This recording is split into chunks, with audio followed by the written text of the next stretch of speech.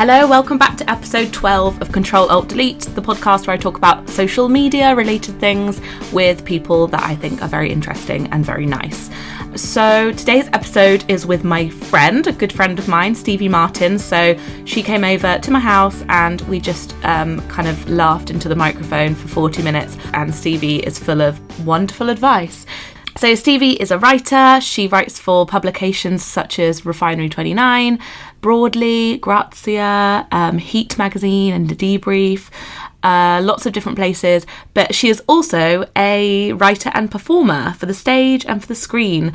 She is represented by United Agents and regularly performs live comedy. She is also working on a number of TV development projects, which is really exciting. Stevie is also performing in Massive Dad 2.0 Step Up to Massive Dad at the Soho Theatre from the 1st to the 4th of June. So go, get your tickets. I hope you enjoy this episode. Here it is. So I'm here with Stevie Martin. Hello. I was going to say, obviously Stevie is my friend, so that's why I'm in a bit of a ridiculous mood. But I was going to say that when I Google Stevie Martin, Steve Martin, like a 70-year-old man comes up, but like you are actually knocking him out of his heavy SEO. Am I? Yeah. So how many, like, to what ratio? You get a big picture of his face. Yeah. And then one down after him is you. Really? And that's actually good. That's really great, because when you Google yourself, that I obviously don't do, I do it all the time, you can, like, when you say, like, Stevie Martin, I don't know if that's because I type my own name into Google so much that it just shows me myself. But no, yeah. Oh, that's really good news. That means that I'm really big now. But in your Twitter bio you do say, I'm not him. Steve Martin. Because for SEO purposes, because if people search for Steve Martin, my Twitter bio comes up because it says Steve Martin in it. So it's genius. Very clever. But also on your website you say Stevie Martin, not a man. Yeah, that's not as SEO helpful. That's just really... Apparently, because when you look at the PR, you know, like the PR database, the note next to my name as a journalist just says, not a man. My friend who's a PR told me that. That's really good. I wonder what my note is. Absolute nightmare. Absolute legend. Top gal. That's what it says. So I guess I wanted to talk to you about lots of different things, but mainly you are a very creative lady. Oh, thank you. I really admire in lots of different ways. So I guess the majority of what you do is, of course, acting and writing and performing. Yeah. Is that how you would describe yourself if someone asked you what you did? I'd say it's a horrible thing, but like writer/performer, because that kind of encompasses also journalism as well, because I kind of think that I'm really less of a journalist. I'm more, even the stuff that I write for like publications and stuff tends to be more writing rather than like I'm going to Syria. I'm more like writing to entertain anyway. But yes. I'm also at the moment I am doing more creative stuff and writing stuff for various like comedy things rather than... And has that been a kind of a journey in the sense of like working out what you wanted to do? Because I remember having a conversation with you a while ago now, probably like a few years ago, where I wasn't sure if I wanted to like kind of label myself in sort of like journalist. So I was always saying like I'm an online journalist, I'm doing online writing, but you know, it's okay to kind of say, actually, that's not really part of what I do anymore. Yeah, I think labelling is really, really important. So, like, when I wanted to... So, when I, like, left uni, it was going to be journalism. And I remember one of the best pieces of advice I got given when I was doing my MA was right from the moment you finish... change your the way you pitch articles and like change your bio to say you're a freelance journalist. So because then even if you haven't written it anywhere, you feel like you are. So then there was a point about sort of last year where I stopped introducing myself as a journalist and started saying I was a writer. And then when people said like, oh, what do you write? Then I could say, well, I do a little bit of like this, I do a bit of journalism, I do a bit of writing comedy, I do a bit, but it makes you feel, it's really weird, like tricks you psychologically into feeling more kind of set and more powerful and more like, so like, you know, when I was like commissioning stuff at The Debrief, you get a lot of pictures being like, I'm a student and I really want to get into writing. And you're like, no, just say you're a freelance journalist. Just like I have to be brave and say that I'm a writer or that I'm an actor, but I still, like, when people ask me, like, oh, you're an actor, I'm like, no! Yes. Because you get scared, because then they go, like, oh, have you been in, I don't know, Batman? You're like, no!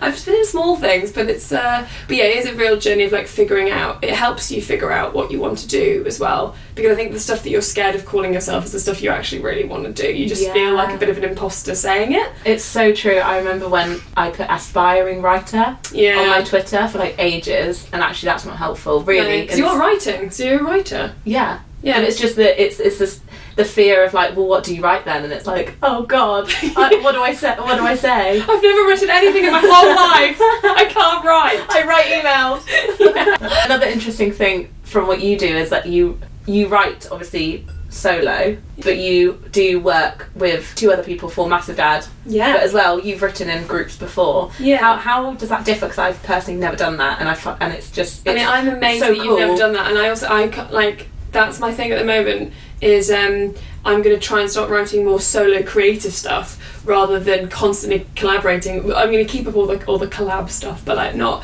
because I find it so much easier because you can literally, it is as simple as going, like, so would it be funny if this person in this sketch slides down a pole, and then someone goes no, and then you're like, okay, cool, that's good, that's been vetted, we won't do that on a stage because that's not funny. Whereas if you're on your own, you don't know what's funny and what isn't, and that's quite like when we've been writing shows together, me and my 2 writing partners, Liz and Tessa.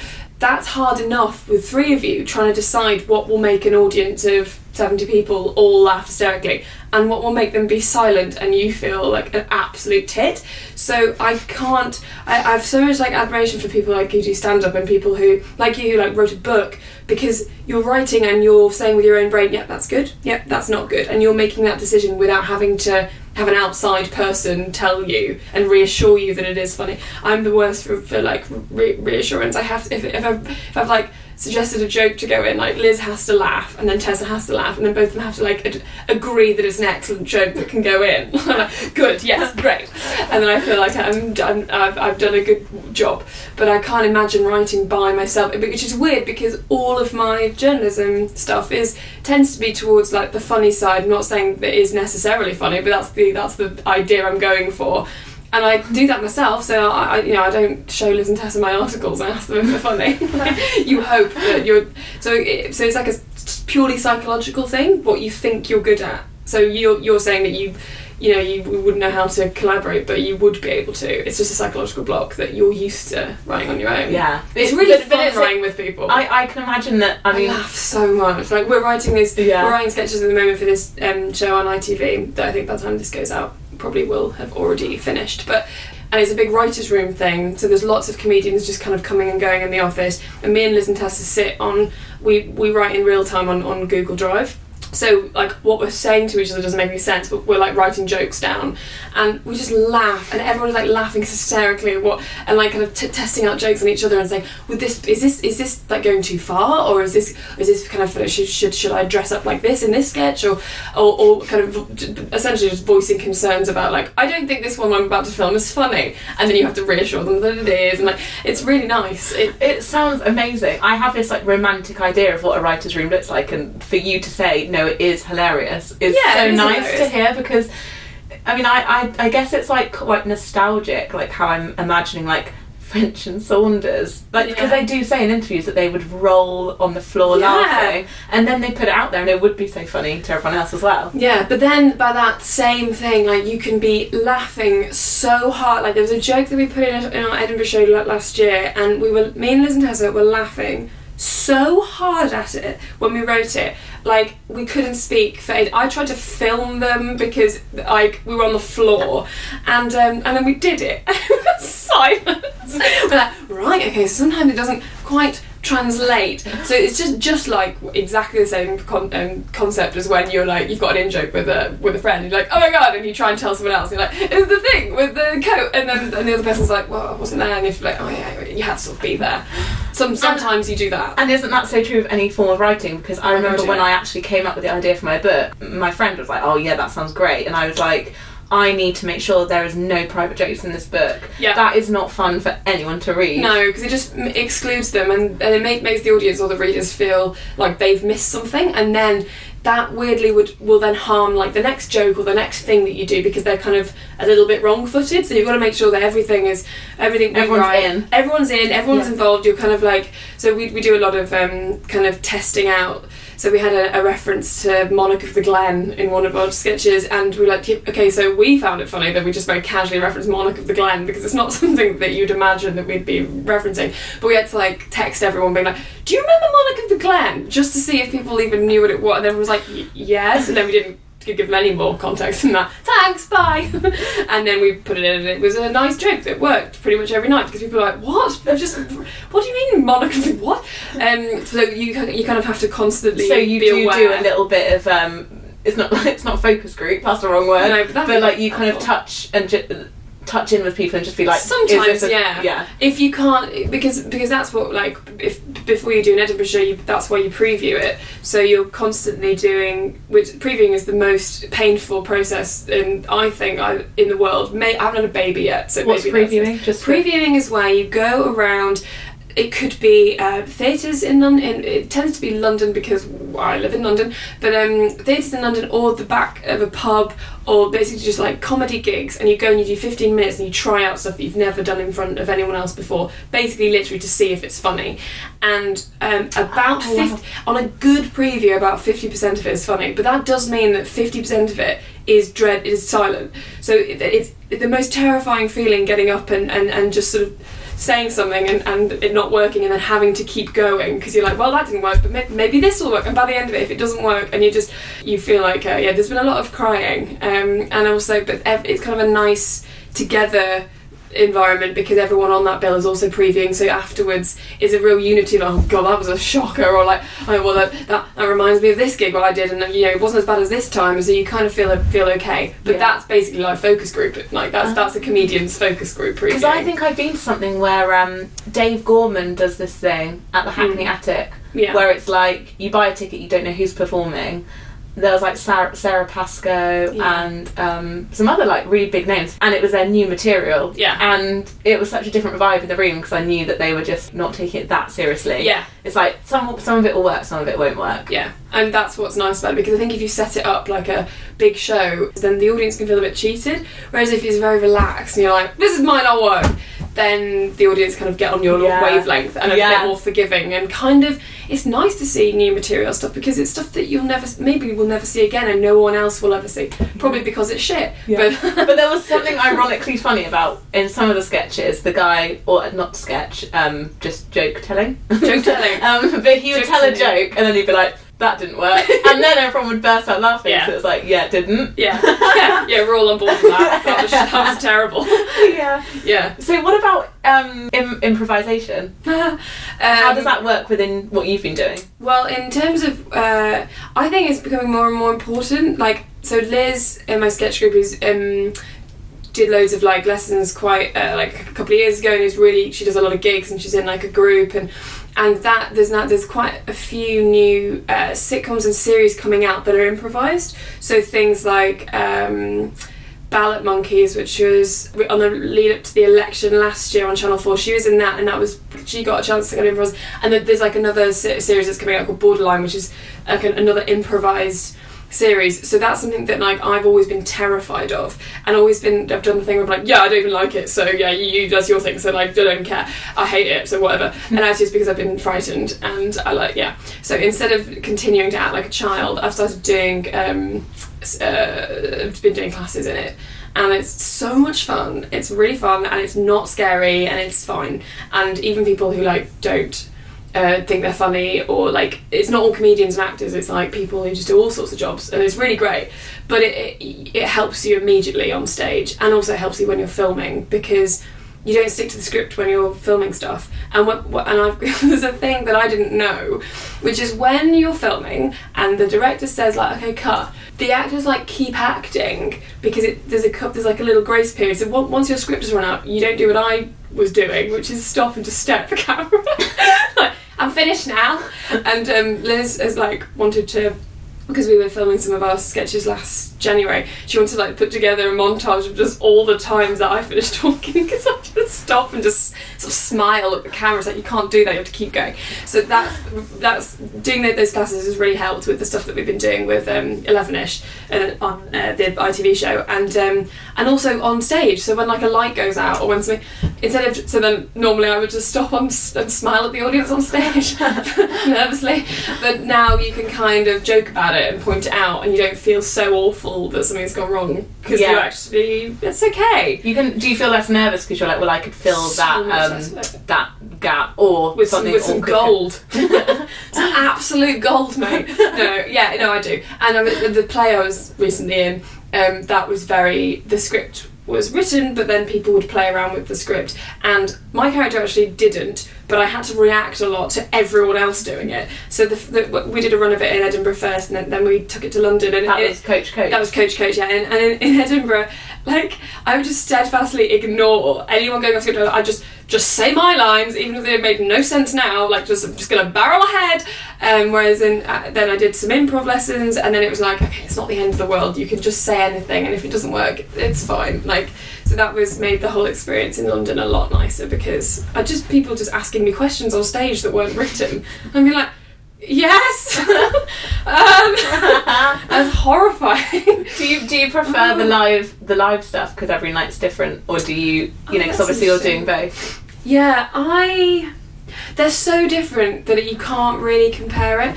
I love doing live because it is like, because you have full control. So you write a thing, you put it, you finesse the thing, you put it in front of people. That is what you've done. No one can take that away from you. Nobody can.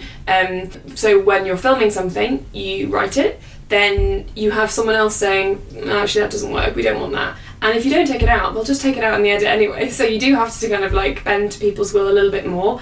And then when you're filming it, you are completely at the mercy of the editing. So they could edit a joke out, they could re-edit the whole thing, so it means a totally different thing. And that's really fun in and of itself, but you don't have so much control. So I kind of like live for that, but I love just being on set and also seeing what you've made become so much more real than when it's on stage. Because when it's on stage, you've got to mime stuff, or the audience kind of know that you're on a Texan ranch. Do you think you have to have any particular personality trait to like make it in that field? Because it's competitive out there, and what you're doing is amazing, but you've worked so hard to get to this point. Do you have to just be like on a blinkered mission? Sort of, yeah. Like, I'm not. There's a lot of like. We were talking before we started recording the conversation when we were in the kitchen, about like the competitive aspect of it and not getting things. And I go up for loads of auditions and I don't get them, and I go up against people who've trained and I never really trained, or you put an idea in for a show and it gets rejected. There's a lot of rejection just with any creative industry, and then there's a lot of people getting the stuff, because there's quite a small pool of people at the moment in comedy, especially, who they're picking from, and that can be hard, and you kind of have to, just like with any creative thing, any creative kind of profession, I think you've got to be really, the more emotionally strong and able and thick-skinned you are, the better. But I mean, I'm not thick-skinned, and I'm still doing it, so you don't necessarily have to. It's hard because to be creative people tend to be the most emotional, which is what makes them good creative, at what they do. Yeah. But then they tend to be hit hardest by how hard the industry is, and actually creative people really need they're the people that need not structure, like 9 to 5, but you can't have it both ways. You can't have your cake and eat it. So I think you just have to, it's the not giving up thing. Quite often, especially when you're at my level, which isn't, it's not a particularly high level, but it's higher than like I was when I was a student. And you have people being like, how do I get like now, especially now it's this time of year or whatever, I get like people from my old uni being like, I want to get into comedy, how do I do it, what courses do I take? Like, you just have to make it, as in, not make it, you just have to make something, and you just have to keep. And so the last couple of months was a bit of a lull. We're not going to Edinburgh again, so we didn't have that deadline of like a purpose to our year anymore. There's just lots of things happening at once. But there was a point about a month where we'd kind of like all the balls were in other people's courts. We'd written all the stuff and now we were waiting for feedback on like everything. Wow. And then it was like, well, I didn't have anything to do, so then I thought I'd write a play. And you're like, well, I mean, it's like when you're a kid and you're bored, so you make a magazine out of like paper, or you decide to write a little book, and it's like that, but you're an adult. And you have to like see it like that. Yeah. And you have to see it more like, okay, well, what will keep me psychologically healthy? Making things, so I will just make something now, and you don't need another adult saying, yes, you should make that for me. You just need to do it for yourself, and then other adults will come in if it's good and want to get involved in the party. Yes. In the making party. Yeah. So like, yeah, I want to write a play. I'm saying it now, so I've said it, and it's been immortalised, so I have to do it. I want to write a play for Edinburgh next year. And there's no one's asked me to do it. No one's recommended that I do it, and it's just me going, well, what would make me, what would occupy my mind in times of not working, doing something. And I think that's why if you're just an actor, like, and I don't mean that in a reductive just, I mean you're a straight actor, you're such at the mercy of auditions and other people telling you you've got a part. So a lot of actors tend to then go into writing or directing or, you know, fringe work and things like that, just to keep a bit of control. I think is you've got a lot of control because you're the master of what you're creating, and it's when that slows down and other people have got involved and you're like, no, come on, I just want to make a thing, why is it being so slow? Oh yeah. And then you have to then just take more control and try and keep doing that. Totally understand that, because it's like when you're doing something just by yourself, things can just move quite quickly. Yeah. Like, I'm not going to brief a designer to like make me a logo, which is going to take 3 weeks for this thing I'm launching. Yeah. Like, I'll just get someone that I know to make it, like, I don't know, for the next day. Yeah. We'll just make something happen. Yeah, it's yeah, like, yeah. There's no like long process of like how some big companies work.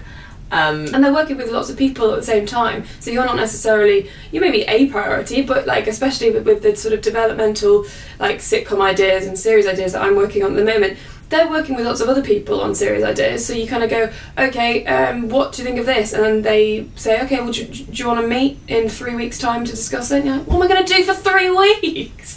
I'll probably write a play. Just write something else. I'll make a skirt. I'll do something else. I love that. No, I think that's such an almost like quite uplifting thing to say, because actually that's exactly what it is. It's just you put it in a really nice way just then. Like, there's only one way to go, and that is to keep making things. Yeah. Because something will stick or something won't work, but then something else will work. Yeah, and like, you've learned from it anyway. So. Exactly.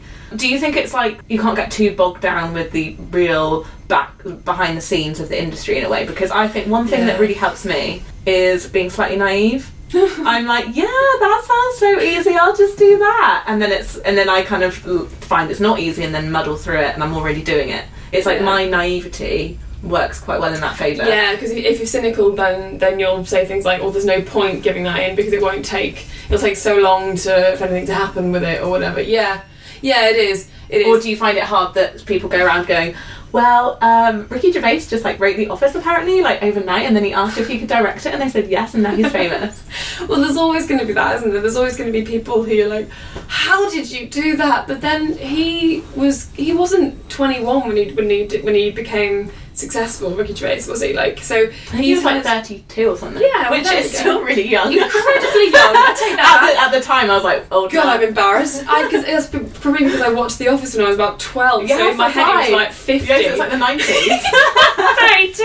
Right, I've got like 4 years before I'm going to write The Office. Actually, that's kind of doable. But like, I think everyone, like, I don't know.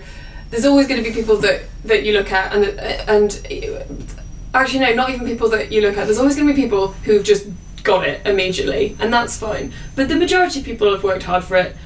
I mean, you can't not. So I don't know. It's not as really like stupid. Just don't think about the people who are doing really well. Of course you do, and I do every night. But you have to use it as like an impetus to do your own thing rather than. And I think getting bogged down by what could happen and what couldn't happen, and the industry being slow, and because I sort of bitch about it a lot, because it is something that in the last year I've really been woken up to, about how difficult it is to get stuff made now, and it just is, because no one really knows about online TV. All the commissioners are a little bit scared, so they kind of want to commission the same thing like over and over again, but then they don't, and then they give you there's all lots of things, but everyone's just trying to do the same thing. So I think out of the three of us in my group, Tessa is the most optimistic and the most kind of like, let's give it a go, and she's the happiest, I think, because she doesn't have any kind of filter that will say, oh, it's probably not going to work, whereas I'm like, it's probably not going to work. Bollocks to that. What, like, yeah, I'll be commissioned in like 2030 and I'll be dead probably. That's the end of that. But yeah, you have to kind of keep optimistic, and yeah, try and be a bit like, try and just remember that what you're trying to do isn't to become like a doctor or like an astronaut. You're literally, you want to like write silly things that are out of your head and make other people laugh about them. So if that's difficult, fine, like just of course it's difficult, that's not a job. So, and if you want to make things, that is hard, because if it wasn't hard, everyone would just be sat at home making some things. Like, that's the dream. Mm-hmm. And if you want to do that as a living, there's downsides to everything, just like there's downsides to being, my friend's a very successful lawyer and has so much money and so much job security and and a great life, but she works all the time, and that's the downside of it. Mm-hmm. And it's like what you select to make up your time. Yeah, and what you're willing to put up with. And I think a lot of people have this idea that being creative, which I suppose is what my job is, because I don't have a job, like making things, let's call it making things, is a perfect way to live. But then they see the downsides and how slow the process is, and how difficult it actually is to even just self-motivate in a room on a Thursday when you're like, I just want to go outside and get drunk, is hard. Even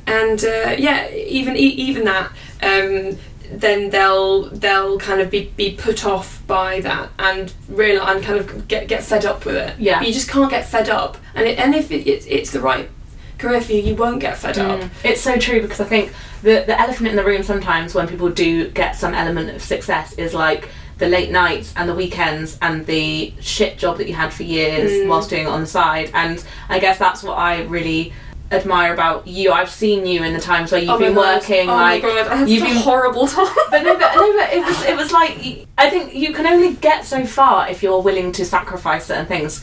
I saw myself in that. For example, I've written on my blog for like nearly 7 years now, whilst having lots of different random jobs, some of them being really stressful. And I've seen you being like, packing up your desk from a day's work and being like, right, I'm off to Edinburgh now to like do, a run of like... But also like every night. I was like, we used to, when I had my It's important to talk about that stuff. Yeah, because I think people just think that you leave uni and then you're like, oh, I mean, some people do, I suppose, and they are the exception. Like, all three of us, we all have no money, and so we couldn't just be like, well, let's write a sketch show and take it to Edinburgh, because we didn't have any money, so you have to do those jobs. So yeah, I used to work there was towards Edinburgh, the first Edinburgh, there was a point where it was ridiculous, and when like you look back and you're like, how did I not, I mean, I suppose I did cry a bit, but like, how did I not just go, what, no, and like, I don't know, set fires or something. Like, I was like working for a careers site writing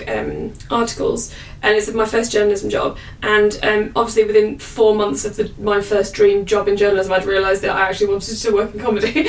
So I was I'd get up and like do 9:30 till 6 at this job, and then Liz and Tessa would arrive because there's a little studio in the office, and then we'd do 6 till last tube working on the Massive Dan show. And if we didn't work on Massive Dan show, it would be because we had a gig, so then we'd go and do a gig, and then towards August it was till 2 a.m, and I'd be getting like 3 buses home and then getting up to do an early shift at 7 a.m. I'm exhausted, like, it was listening to this, and then I wondered why I became, because I had to take some sort of antidepressant at some point, because it got to the point where I was like, I actually, if someone says to me like, nice hat, I start crying. Like, I'm so, when you're wound so tight, and like if someone changed like a dentist appointment and went, oh, it's going to be like half an hour earlier, that would completely have a domino effect that would ruin my whole week, because it'd be like, well, then I can't do that, then I can't do that, because there was no spare time. And that happened before Edinburgh this year as well, where I was at the the debrief, and I was working in the mornings, editing what we'd done the night before, and then working with the girls till last tube again, and working all weekend. And I hadn't been on holiday for like 4 years. Like it sounds like, oh no, you haven't been on holiday for 4 years. Oh, poor little middle class girl. But it's just working constantly. Then so you do get some form of success. So the show went well, and we're all represented by a great agent, and we're all doing. You have to take time to congratulate that and feel good about that, and feel like you've succeeded in that, because that's a big thing. Like just like with anything, if you know.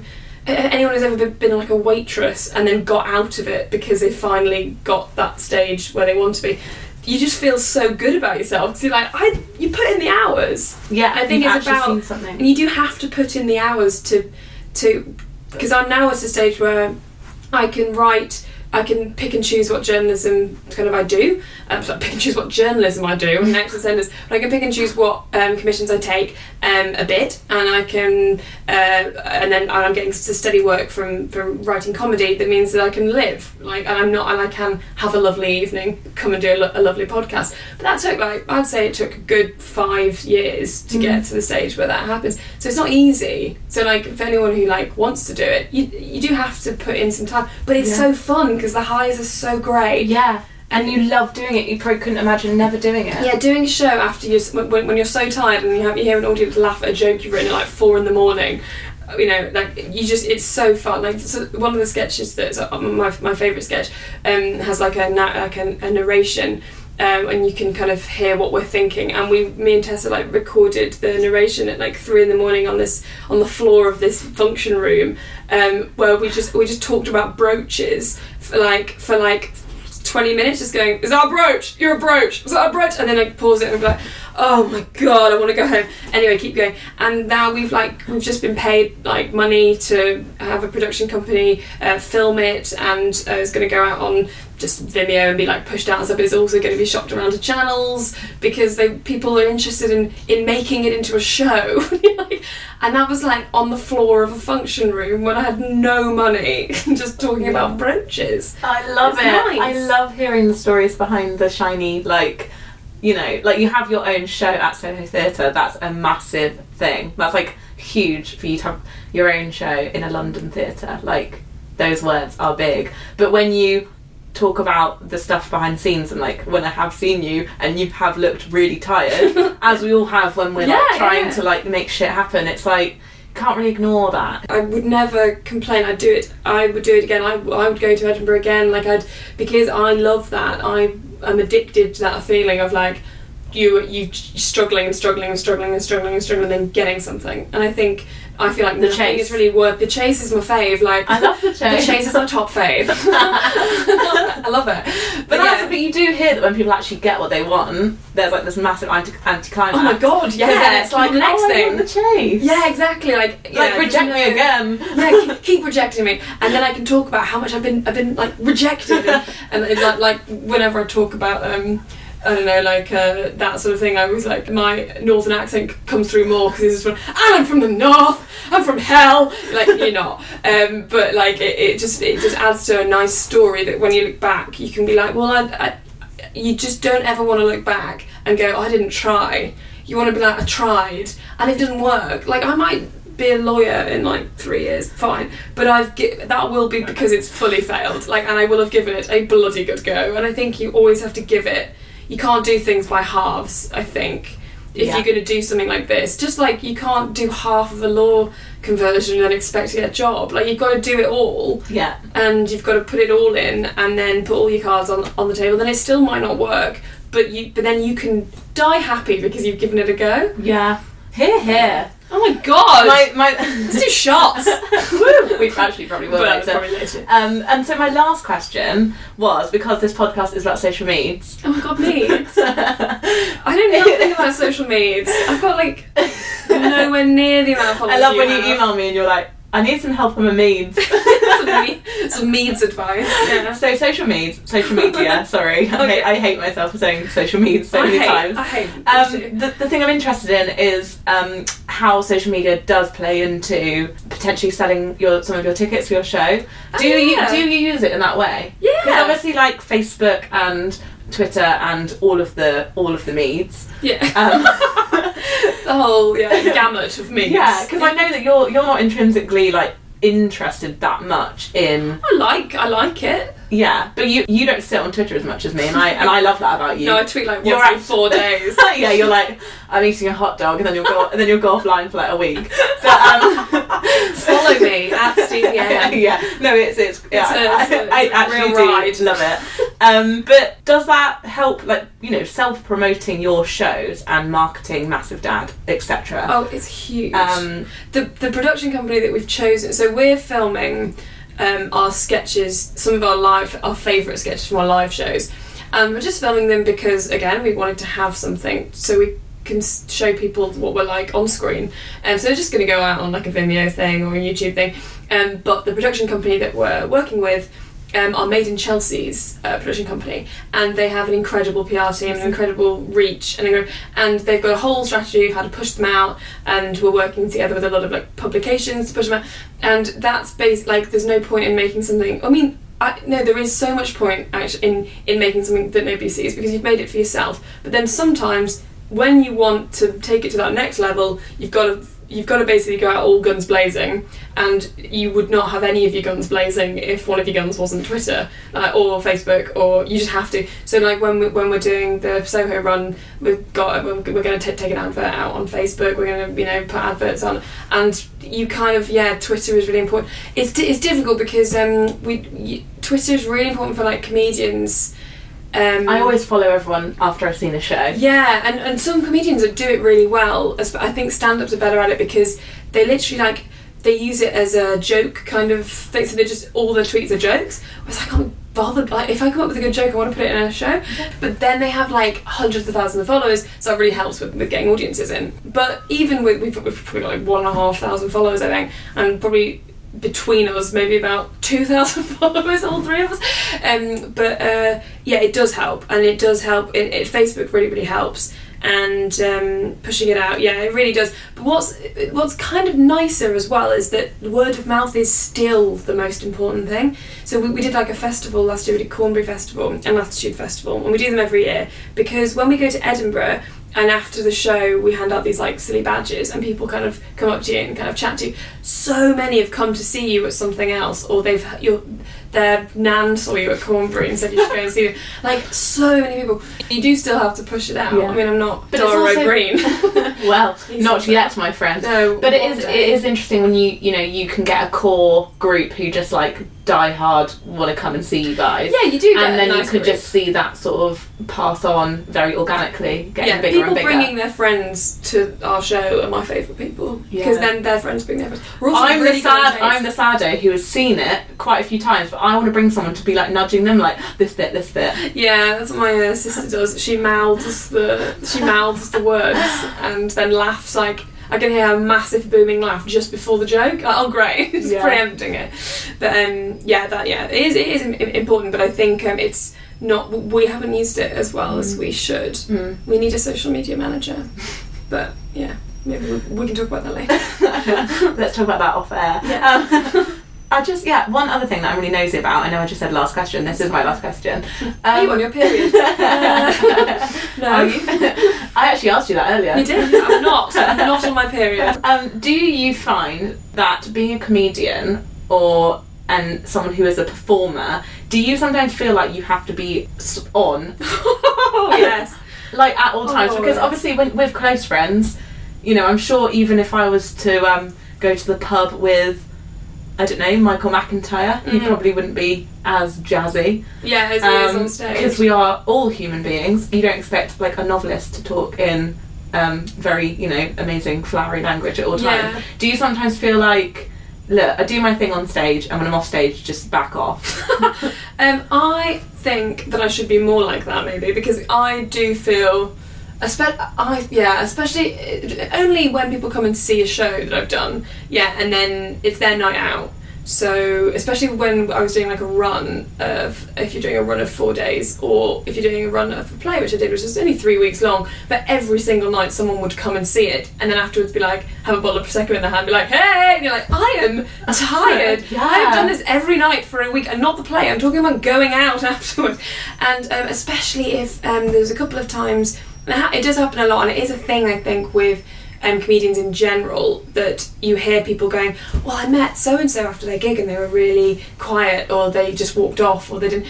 Because when you've done a gig, and quite often if you don't think you've done particularly well, or it doesn't feel like the energy was good in the room, or you're because you're very oversensitive, I'm very oversensitive to the amount of laughter, how much laughter, the intensity of the laughter. And there might be, to an audience it might seem like it was a bloody riot, but to us we know what it could be, so we're not. And after you come off, you do feel like sometimes really not ashamed, but you kind of want to be like, I'm sorry that wasn't good, I'm really sorry that wasn't good, and this bit didn't work, and this bit didn't work, but it normally works for you. And you can't do that, so we call it closing ranks. So you just have to, like, we call it, not comedians, meaning me and Liz and Tessa call it closing ranks. You just close ranks and then you perform. So quite a lot, I think you probably saw it actually after Coach when you came to see it, because I was knackered and I didn't feel like I'd done the best job. No one would have noticed, because I didn't walk on, piss myself and then cry. I did all the lines, but like you just feel like you weren't quite on. And then you have to kind of go into performance mode where it's like, ha ha ha ha, and just sort of, and that's horrible, but then you can trick yourself into doing it. But aside from that, whenever anyone comes to see a show, it's horrible. Whenever you're in a group and someone goes, Stevie's a comedian, I just want to leave immediately, because nothing I say will be funny. You're not going to just I'm not do like Jimmy Carr one-liner jokes. No. I went to the most time that really encapsulated was I went to my friend's kind of leaving thing. He was going to Australia, and there was a guy there who I didn't know, and he knew that I was in some shows, whatever, and was just like, you're the comedian, aren't you? You're the comedian, say a joke. And I was like silent. I just went, no, you just come and see my show and I'll tell you a joke then. And everyone was silent and watching me, and it felt awful. And then after I left, I said goodbye, and I said goodbye to him, and he went, I bet you're funnier normally. We said it in a really kind way, and I was like, I hate you and myself. And so that's why I say writer, performer. But then even then that's got preconceptions, doesn't it, of what you're going to be like. Yeah. But it is, quite a lot of comedians I know would never say, I'm a comedian, because it just makes you feel you've got to be so slapping your thigh and being or just being really loud and the centre of the fun. And I kind of feel like that anyway. Even before I was doing this, I always had to felt like, when you're on form at a party, and when you're really not on form, you say like 3 weird things, and no one everyone goes, what? And then it's horrible. And then I would always just be like, I've got to leave, I've got a sore face, and then I would leave. But even now it's a lot more, and it's exhausting being on all the time. Yeah, of course. And I'm so fascinated by that, because I feel like it's not fair to be like, you can't expect anyone to be on all the time, and especially when it's like, excuse me, pay for my show, and then you'll see it, then you'll get the goods. You'll bloody see it. It's nice with Liz and Tessa, because when the 3 of us are writing, we're not on at all, but it's good to be working with people that you can come in and look like yesterday we were writing and I looked like shit. So I got an eye infection, and so I had this big massive fish eye, and I was like really tired, and I just wanted to eat chocolate, and I was really, and then you sort of like get into it, and then but we don't meet up wearing clown shoes, like, whoa, ready for a day of comedy, like you just don't. You can, most comedians are quite tired and underpaid, so they're quite but the truth. This is the truth. Most comedians are tired and underpaid, but it is a really fun job, guys, so I think you should do it. Yeah. Oh, thanks, Stevie. Thank you. That was awesome. I feel like I've learnt something. Oh, really? Go and see Stevie's show, everyone. Can I plug my show? Yeah. It's on the 1st to the 4th of June at the Soho Theatre, and it's called Massive Dad 2.0 Step Up 2 Massive Dad. Love it. No, I do. Thank you. Thanks, Stephen. Thank you. Bye. Bye. If you like this episode, please remember to leave a review or a rating on iTunes. It would mean so much to me. Also, tweet me at girllostinCity on Twitter. I'd love to hear your feedback. So thanks so much again for listening, and make sure you tune in next week.